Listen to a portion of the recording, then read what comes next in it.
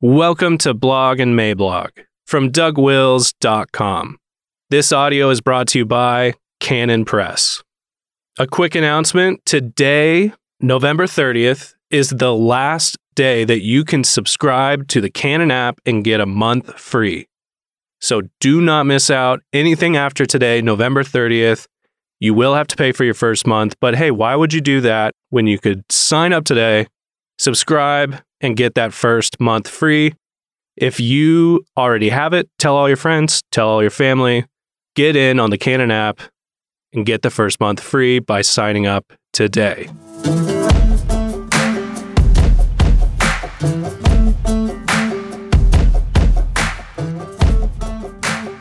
The Enneascam, November 28th, 2020. Introduction. There's something deeply alluring about personality tests. On the mild end of the scale, they can be used to heighten self-awareness, which all of us could use a little more of, Romans 12:3. And on the troubling end of the scale is the marked tendency to adopt the findings of whatever test it is as a source of identity. I am a fill-in-the-blank, and it explains so much. Instead of finding our identity in Christ, the Rock of Ages, our identity is located in the tattered cardboard box of lame and carnal categories. Now, we've always known forever that there are different kinds of people in the world, some gloomy and some cheerful. This is the result of people having eyes in their head, and I'm not complaining about that. But there's a clear tendency to take this way too far. The ancients broke it down into 4 basic types: choleric, melancholic, sanguine, and phlegmatic, this being the result of a different kind of bodily humor dominating in each person, making them correspondingly bossy or introspective or cheerful or laid back. A classic Christian adaptation of this can be found in O'Halsby's Temperament and the Christian Faith. And then a generation or so ago, Tim LaHaye made a lot more LaHaye out of this particular scheme, pushing it into all the corners. Then there's corporate America's take on personality categories, the Myers-Briggs test, inspired by Jung's categories, which uses a 4-fold grid: introversion, extroversion, sensing, intuition, thinking, feeling, and judging, perceiving. And of course, I cannot let this moment pass without referring to my preferred schema, which is Pooh, Piglet, Eeyore, Rabbit, and Tigger. Bringing up the rear, there's the Enneagram, which has recently taken certain parts of the evangelical world by storm. Books touting the Enneagram have been published by former worthies like IVP, The Road Back to You, and Zondervan, The Sacred Enneagram. Back in a previous time when things were not as they are now, IVP published Knowing God by J.I. Packer, and Zondervan published, probably some good things. So if I might, I would like to set my rifle-mounted laser dot quivering on this one, first because of a set of problems it shares with every form of personality typing, and second because of some unique problems that come with the Enneagram. In order. Who am I? In the medieval world, the Christian church had a cautious approach to astrology, and the issues were much the same as what we see with modern personality tests.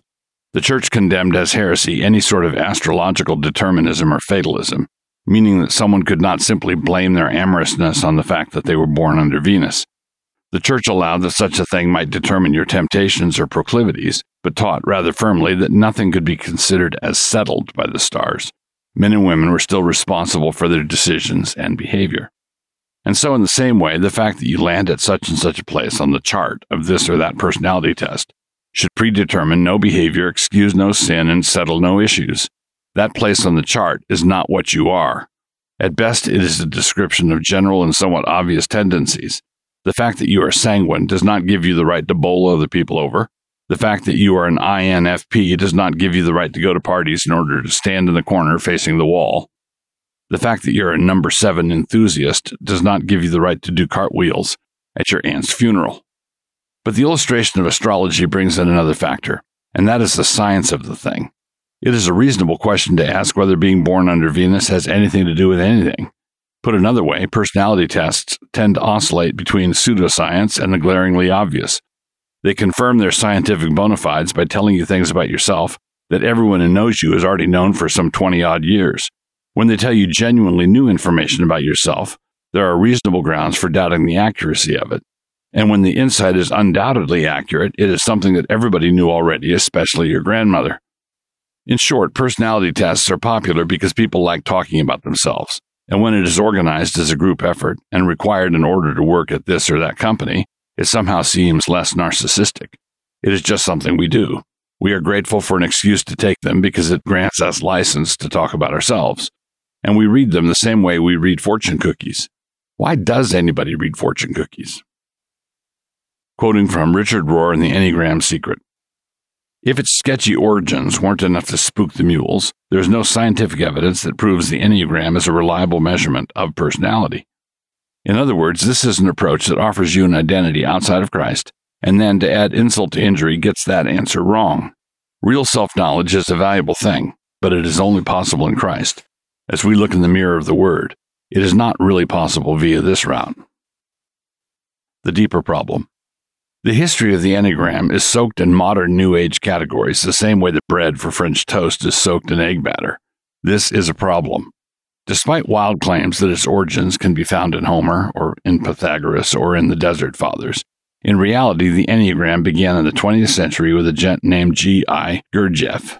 The Enneagram symbol cannot be traced back any earlier than 1916, and Gurdjieff's take on it was not even as a personality test, but rather as a way of understanding and approaching the face of all truth, a false and idolatrous religion, in other words.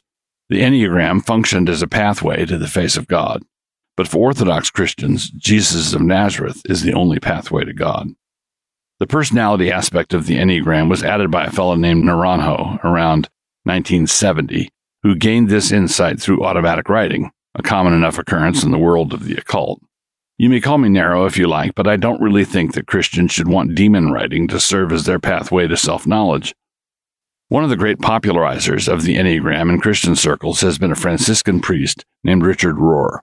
He is as orthodox as Marcion's old yellow dog, which is to say, not very. Also quoting from Richard Rohr and the Enneagram Secret. Rohr denies the biblical doctrines on man, sin, creation, salvation, and God. Richard Rohr also teaches a false Jesus/Christ.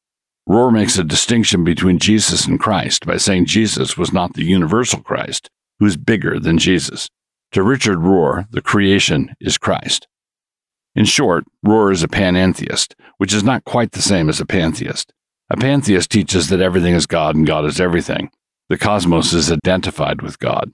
A panentheist is a variation on this theme. Panentheism holds that the cosmos is a subset of God.